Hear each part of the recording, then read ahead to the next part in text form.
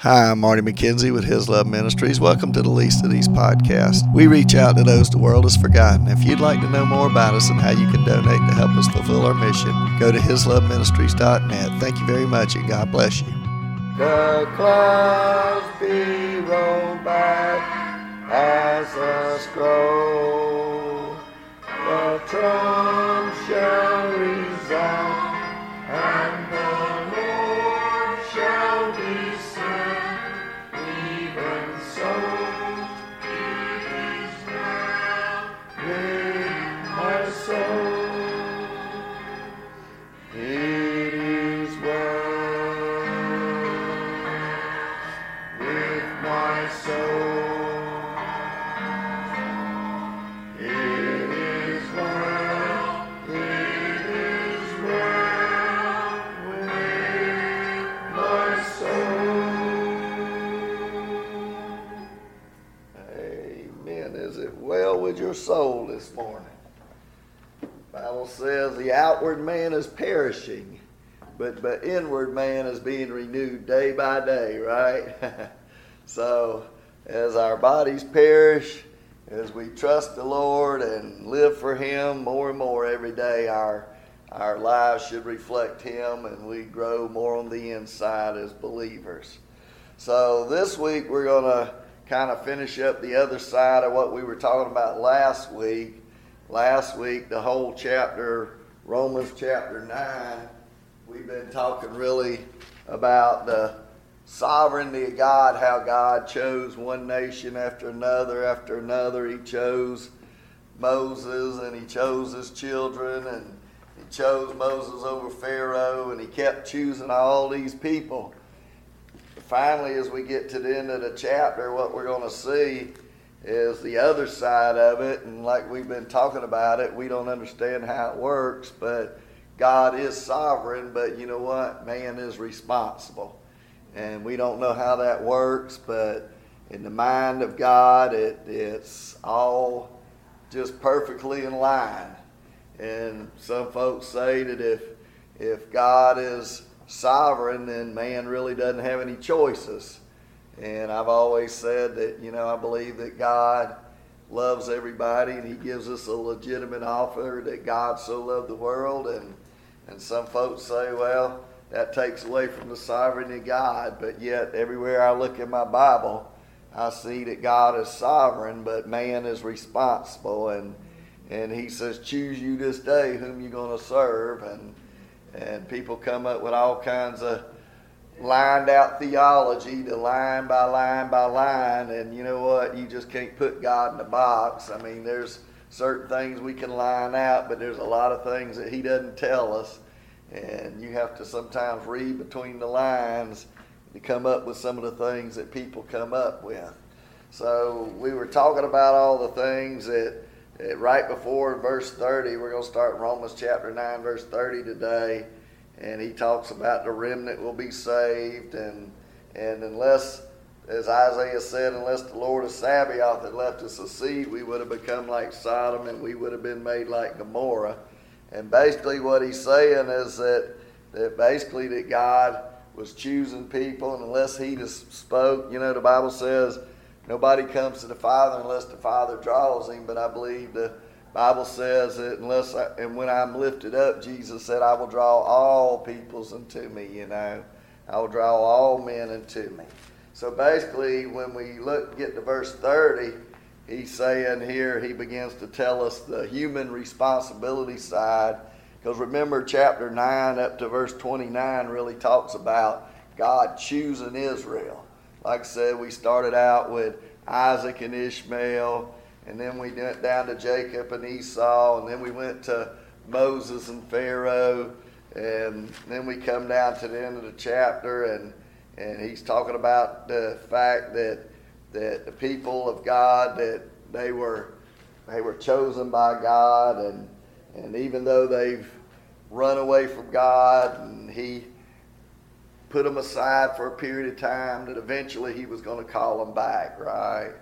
And that's what all the books of the Old Testament do, is God always judges the people. Some of those books, Isaiah, Jeremiah, and Ezekiel, some of those books are hard to read because the people of God, the Israelites, have been so disobedient to God that he puts them aside and he judges them, he judges them, he judges them because of their sin. But at the end of the book, he always says, but I'm going to bring you back, and I'm going to love you, and I'm going to take care of you, and I'm going to, for those that want to come back. And he says, and eventually I'm going to bring you back. But, the Bible says the consequences of sin are judgment, right? And so the wages of sin is death. So when we get to verses 30 to 33, like I said, now we're in the last point where we see that God's actions are consistent with his redemptive plan. And when we look at this section, we're going to see the basis of God's choice, faith versus no faith. And that's what he's going to say. Like I said, the whole first part of chapter 9 all the way up to 29 talked about God choosing election. But in chapter 10, he's going to talk about their end of verse 30 to 33, and then on to chapter 10, he's going to talk about their rejection of God, how the Jews have rejected God. And in chapter 11, he's going to talk about their restoration, that plan of love that he's going to bring them back, right? There's that whole thing that we talked about again. And so as we look at this section today, let me just read chapter 9, verse 30 to 33, and then we'll talk about that section. He says, what shall we say then that Gentiles who did not pursue righteousness have attained to righteousness, even the righteousness of faith, but Israel, pursuing the law of righteousness, has not attained to the law of righteousness. Why? Because they did not seek it by faith, but as it were by works of the law. For they stumbled at that stumbling stone, as it is written, behold, I lay in Zion a stumbling stone and a rock of offense, and whoever believes on him will not be put to shame. So, like I said, last week we were talking about the sovereignty of God and how strong it was. At the end there was a comment made, and that's why this week we only got the first half of it. We saw that Miss Virginia last week said something about, well, people always have a choice, and didn't really get a chance last week to say that last week was the sovereignty part, and this week is the man choosing part, right? That we all have a choice. And so as we look at this section, what does he begin to say? He starts out again with another one of these, what shall we say then questions. And remember, Paul, what he's doing is he keeps breaking up these sections by this what shall we say then questions. And what is he doing? He's using this diatribe, right? And what he's doing is he's imagining that there's these imaginary hecklers, these people asking questions in the audience. And they're saying, what shall we say then? Is God unjust? Is God unrighteous? Because the Gentiles who didn't pursue it, they ended up getting saved. But the Jews who were pursuing salvation, they didn't get saved. And so he's going to ask that question, ask and answer the question, because what does he do? He says he's going to sum up this whole thing right here in verses 30 to 33. And remember, this section really talks about the unbelief of Israel does not violate the prerequisite or the plan of God. And what is that prerequisite for a relationship with him? It's faith, right? What does God require from us? Faith, right? I mean, that's the whole Hebrews 11 chapter. There's a whole chapter dedicated to the fact, by faith, by faith, by faith, by faith. Without faith, it is what? Impossible to please God. And so, like I said, this section is a welcome balance to the heavy dose of sovereignty we've been exposed to. And this talks about the human responsibility, faith and faith and faith, and it puts us back in that tension of God's sovereignty and man's responsibility. Like I said, it's everywhere in the Bible. Jesus told the Pharisees, he says, you're not my sheep. And then he says, and you're not my sheep because why? Because you will not believe. And he always tells them, you stiff-necked and hard-nosed people, that you always reject the Holy Spirit's calling you. And so, like I said, that somehow or another we don't understand election, and we don't understand human responsibility. But, one man put it this way, that the Jews always felt like that the Gentiles had to come up to the Jewish level to be saved. But what really needed to happen was the Jews needed to go down to the Gentiles level to be saved. The Jews were saying, come up to our standard of righteousness, our holiness, our purity. Come up to our standard and you can be saved. Do all the things that we're doing and you can be saved.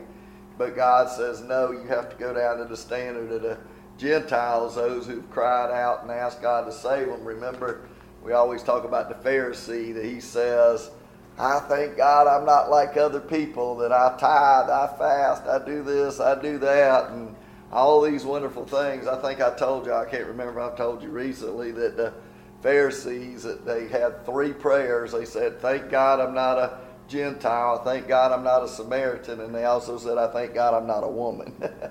They were real nice people, weren't they? And that was 3 of their prayers, that they were glad that they were who they were. They stand there, I thank God I'm this and that and the other, and he's looking up at God, and then it says the tax collector, the most despised guy of whole society, he won't even look up to God, but he won't even look up, but he says, oh God, be merciful to me, a sinner. And that's the thing that we all need to understand as he gets into this section here. He says that the Gentiles who did not pursue righteousness have attained the righteousness, even the righteousness of faith. He says that basically the Gentiles are doing what? They're trusting in God. They're believing in God. They're crying out, saying, oh God, be merciful to me, a sinner, right? But he says that Gentiles, there's no definite article, but basically he's talking about just Gentiles and period. But he says that they didn't pursue it. And that word pursue means to run swiftly, to work at it hard, endeavor to acquire it, to chase it, to pursue it. These people, these Gentiles, remember the Bible talked about that over in Ephesians, as I've been reading through the book of Ephesians, and he says that at that time you were without God, without hope, without the covenants, and you were far from God, right? He said, but God, who is rich in mercy, and he made us, we who were dead, he made alive, and by grace you're saved through faith. And so he begins to tell that. Remember, basically, you can even look around here right now, and we know we got a whole lot more place in the facility, but most people aren't pursuing God, are they? Especially out there in the world, you look around and you realize that most people aren't going to church. When you look at the numbers of people in the world, you look at the numbers of people in a church, there wouldn't be enough churches to hold the people if everybody went to church. Even though we got tons and tons of churches, there just wouldn't be enough. But when Paul says that the Gentiles who weren't pursuing righteousness as a way of life attained it, that was just like spitting in the face of the Jews to hear him say that. But when the gospel comes, that's exactly what happened, right? But think about this, what he's going to tell us in this section, the greatest obstacle to salvation is what? Self-righteousness. That people think they can get to heaven on their own, and everywhere you look, you go back into the deepest, darkest jungles of anywhere in the world, and what do people do? They make sacrifices, they do all these things, and they do this and they don't do that, and religion says what? Do this and don't do that, right? That's what religion says. But Christianity says, when Christ died on the cross, it was done. And the only way you're ever going to come to salvation is if you realize there's absolutely nothing that you or I can ever do to attain salvation. Like I said, back in Ephesians chapter 2, he says, you're saved by grace through faith. It is the gift of God, not of works, lest anyone should boast. And I've said that before, and I'll say it again, that if we could do anything to get to heaven, when we all got to heaven, we'd be saying, well, I did this, and I did that, and I did this, and I did that, and that's how I got here to heaven. And guess what? It'd be just like here on earth, wouldn't it? It'd be another big old look at me contest, right? Who's smarter than a fifth grader? And, who can do this and who can do that? Just be this big old contest. And so he says that here it is, that there's a righteousness that's attained by faith. And then he says here that basically that the Jews, but Israel pursuing the law of righteousness has not attained to the law of righteousness. Why? Because they did not seek it by faith. And that's the whole bottom line here, is the reason the Jews didn't get salvation, the reason people today don't get salvation is, you talk to most people today and they're going to say, I'm all right with God, or God's all right with me. And people say, well, he's got a good heart, but the Bible says the heart is deceitfully wicked. Who could know it? The Bible said there's none righteous, no, not one. And there's none going to make it to heaven. That if we've talked about that before, if the standard was to do a certain thing, then people will be cut out, right? Some people say, well, you get baptized. Well, you go over in Africa where there's a water shortage. They don't even have enough water to drink, much less baptize somebody in it. Could walk a mile, and you take some people in a wheelchair, some people that have been crippled, have been born crippled. You couldn't walk a mile. We all just, every single one of us, fall short. That's why God says, unless you believe in me and that I am he, then you will perish in your sins. And so over and over and over again, the Bible talks about salvation by grace through faith. That, that the human response is the only way we're going to make it is if we what? Believe on the Lord Jesus Christ, right? Like I said, he says, Israel pursuing the law of righteousness. And I could go all the way back over here to Romans. And what's crazy is, you remember, not Romans, Philippians. We've been studying the book of Philippians with our little small group. Paul over here, he's talking about these Jewish Judaizers that talk about, you got to become like a Jew to be saved. And he says here, if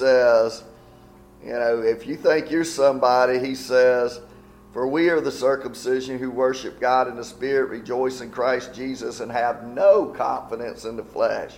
He says, if anyone thinks he may have confidence in the flesh, he says, listen, here's my credentials.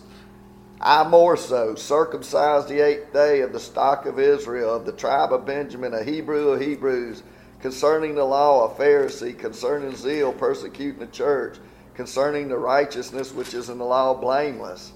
But then he goes on to say, but what things were gained to me, I've counted as loss for Christ. Yet indeed I count all things lost for the excellence of the knowledge of Christ Jesus my Lord, for whom I have suffered the loss of all things, and count them as rubbish, that I may gain Christ and be found in him, not having my own righteousness, but that which is through faith in Christ, a righteousness which is from God by faith.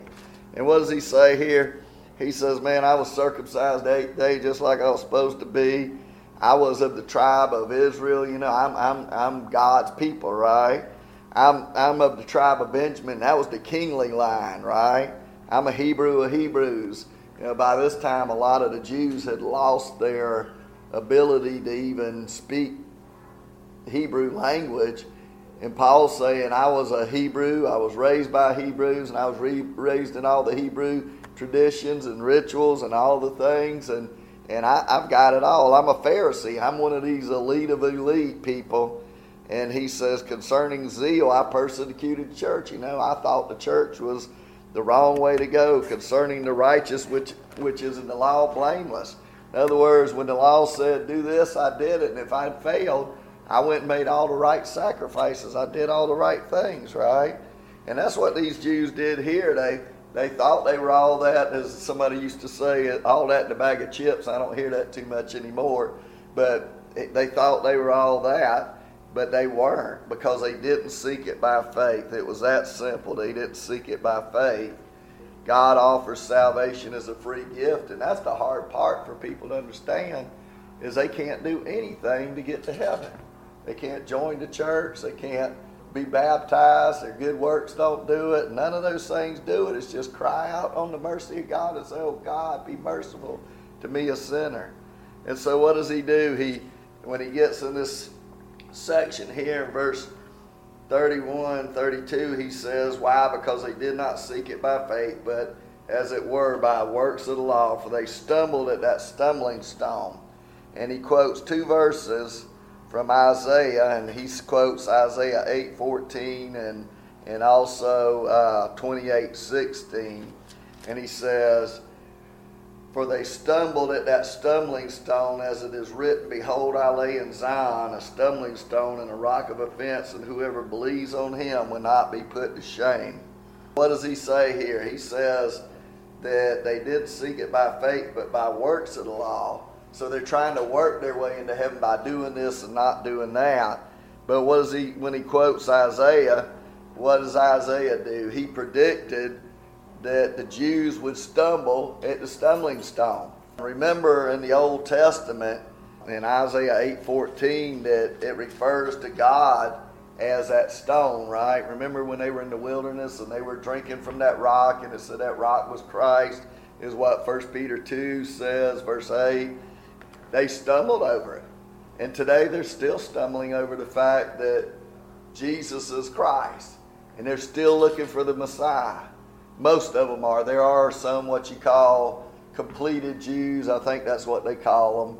But they are people who have truly believed that Jesus is who fulfilled all the Old Testament scriptures, right? And that's who is the one who fulfills that. But yet many people don't believe that. Specifically, the Jews don't believe that. They're still trying to do the things that they do. I got a friend of mine that lives over in a Jewish community. He lives right in the midst of them, and I guess he got a foreclosed house, and got a good deal on it.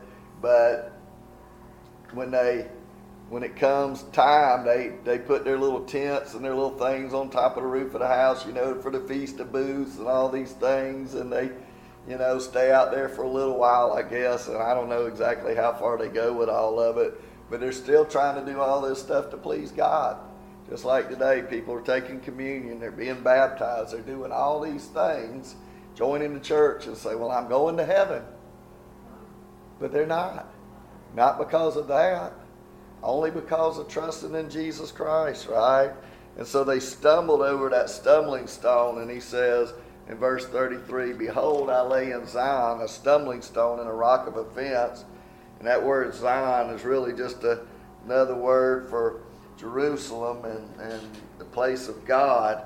What does he say here? That he lays there a stumbling stone and a rock of offense. In other words, when you walk along and all of a sudden there's a stone and you stumble over it, well, that's what they're doing. They're stumbling over Jesus Christ, because Jesus is that rock. He is our fortress. He is our high tower. He is our strength.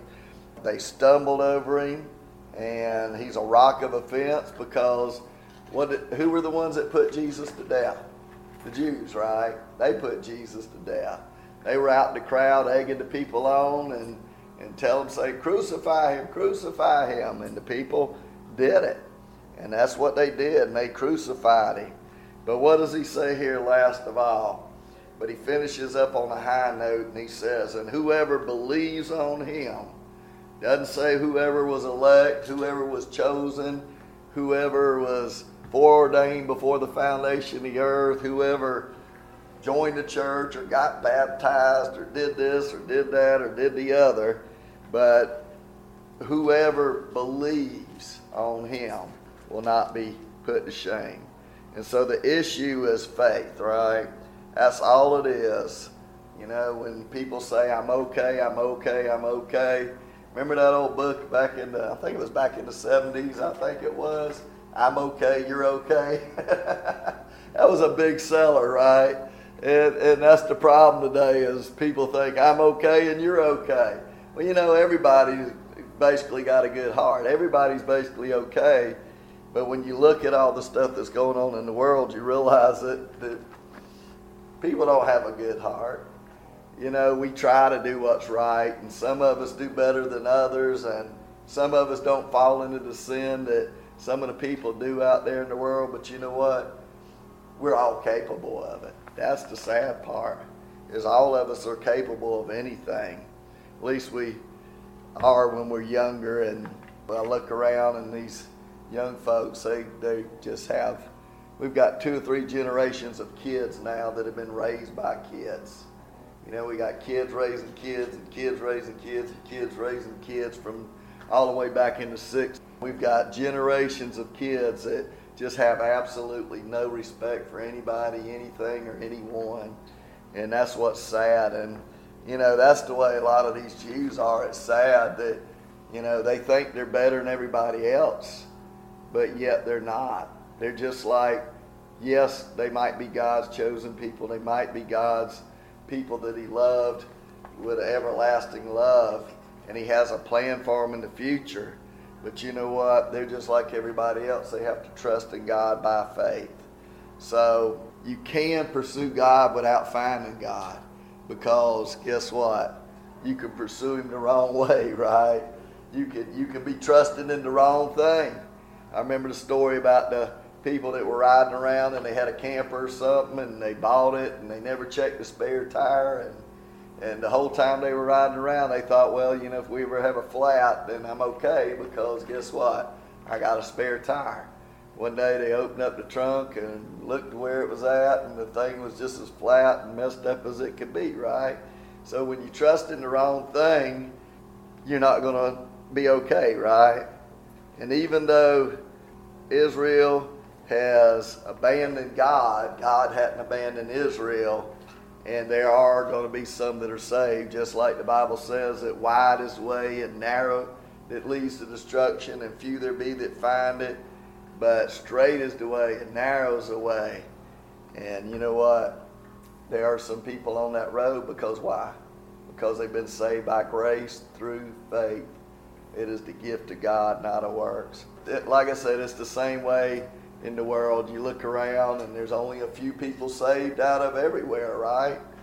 I mean, everywhere we go, all the places we minister to, we probably see, you know, somewhere maybe close to 10% of the people that actually trust Christ that don't know the Lord. Out of all the people that we go to, there's probably about 10% of all the people that we minister to that probably trust Christ. I don't know how that number works out. Maybe it's like that 1 in 10 with the lepers, and Jesus healed them and only one came back, right? I don't know how that works. There's another place he talks about the 1 out of the 4 seeds that gets saved. So I don't know if that means there's a total of about 25% people get saved.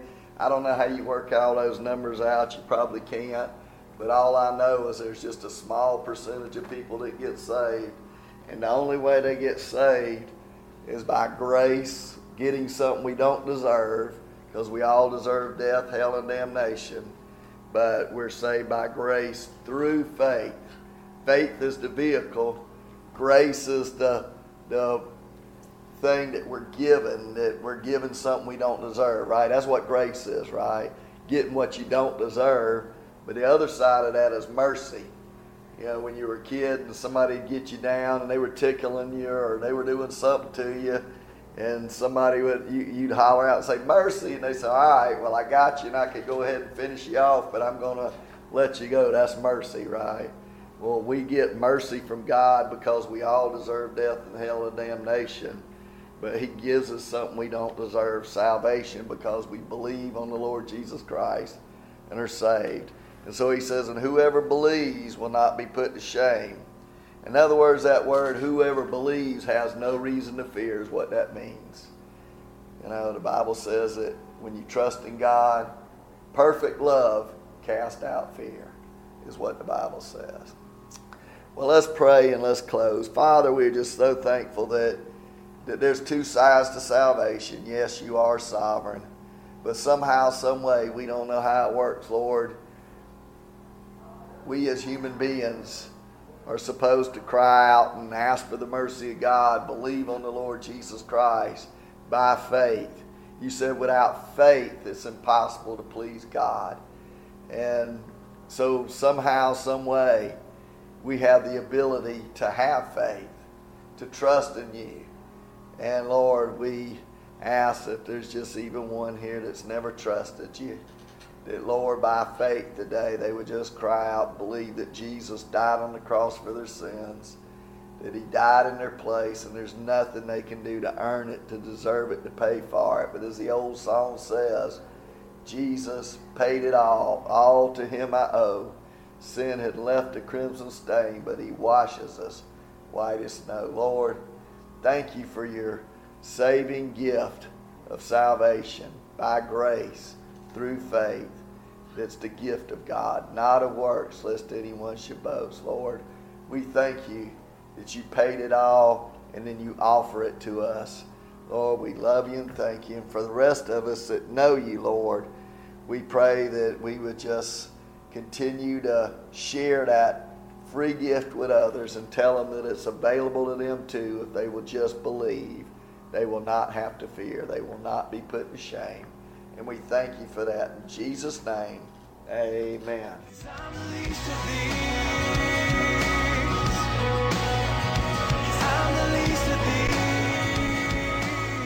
Hi, I'm Marty McKenzie with His Love Ministries. Please help us reach out to those the world has forgotten. Everyone we minister to is locked up in some way, shape, or form. Those in the nursing home facilities are locked up in bodies that do not work, in a wheelchair or in a bed. We minister to children and youth who are locked up because of behavioral problems. Some have told us we want to have a real family because their parents have lost or given up custody of them. Other kids are locked up because they've committed crimes. We also minister to those locked up at the jails and the prisons, to those locked up in addictions to drugs, alcohol, depression, and suicidal thoughts, to those locked up in a variety of other things that keep them from becoming who Jesus wants them to be. He came to give us abundant life, joy, and set us free, and these people that we minister to are not free. Our desire is to show them, whatever their background, no matter what they've done, to see how much God loves them. We seek to help them receive forgiveness and freedom from their sin in Jesus Christ. We minister in the local area, Savannah, Georgia, and surrounding Effingham and Chatham area. We have recently expanded our ministry to the Lexington and Columbia, South Carolina area. We do over 2,000 services every year. We hope and pray that you will support us in some way so we can continue our mission. Go to hisloveministries.net and click on the Donate Now button, or send it via regular mail to Post Office Box 1881, Lexington, South Carolina 29071. We hope and pray that you will do that. Thank you and God bless you. And you shall know the truth, and the truth shall set you free. John 8:32.